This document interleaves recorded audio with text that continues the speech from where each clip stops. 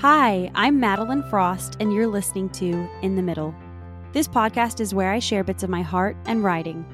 I'm sharing from the inside of my story while I'm still in the middle of my messes and mistakes, in the middle of being a wife and mother, in the middle of figuring out how to be both creative and ambitious, and the present mom I desire to be. I'm seeking out beauty and truth, and I hope that my weekly writing invites you along with me.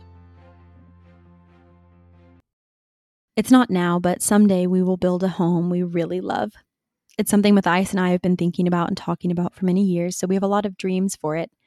And whether it ends up being small or large, temporary or forever, we dream of the details that will make up our home. I dream of a wall of southern windows so we can enjoy our days, even indoors, with all natural light. A bright home full of sunshine without any need to flip on artificial lights during the day is so magic to me.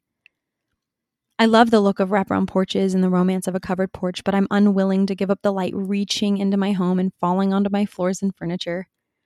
I know some people hate that and draw the blinds to avoid the aging of floors or furnishing caused by sun, but I love it.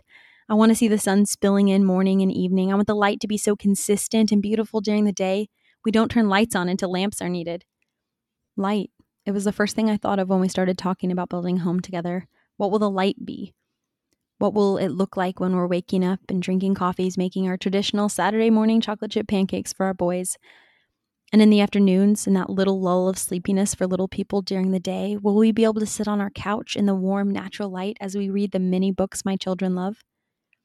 And in the evenings, where will the sun come in for its last bit of magic before nightfall? Light. It's almost all I could think of. But there is more. I want enough room so we can have more children. I envision our family growing more and we'll need space for all those people. And there's got to be room for an extra large dining room table, one that seats at least 10 and is comfortable enough for family dinner each night and hosting friends regularly. Hopefully it's inviting enough to spend hours sitting around eating and drinking and talking and playing games, doing the things that seem most especially important in living a life we love together.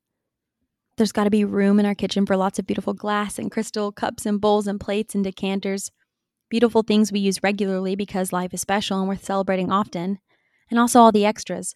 25 glasses so we can host the light party each year with yummy drinks, and lots of beautiful serving dishes for the All Saints and Souls Day feast I want to make a tradition. I want our kitchen and table to be ready to be used well and often.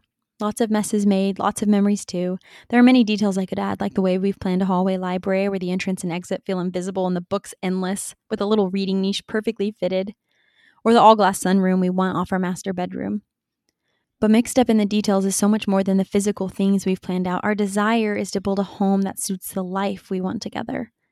It's not actually about the house. It's about what we envision happening inside it. There are many things I imagine we will do when we build to support and enhance the way we love doing our life in our home. But I found these past 8 years of marriage, of living in apartments, that the floor plan or decor doesn't matter as much as what's happening inside. Our hearts for each other, our rituals that knit us together. Family reading time, family dinners, having our table surrounded by people we love as often as possible, hot drinks and private conversations for Matthias and me after the little boys are down each night. We are home for each other. I do really look forward to building together someday. It will be fun and an adventure for us, but this is really good right now too, and I'm thankful. I'm thankful that I learned before we built that it's not the house that makes a family happy. The joy won't actually be in the southern wall of windows or any of the other details, though I'm certain they'll all be perfect because they're made just for us. But the best joys are in the life we're sharing in our home, so I'm not going to wait to be totally enthralled with the life I have with my husband and kids.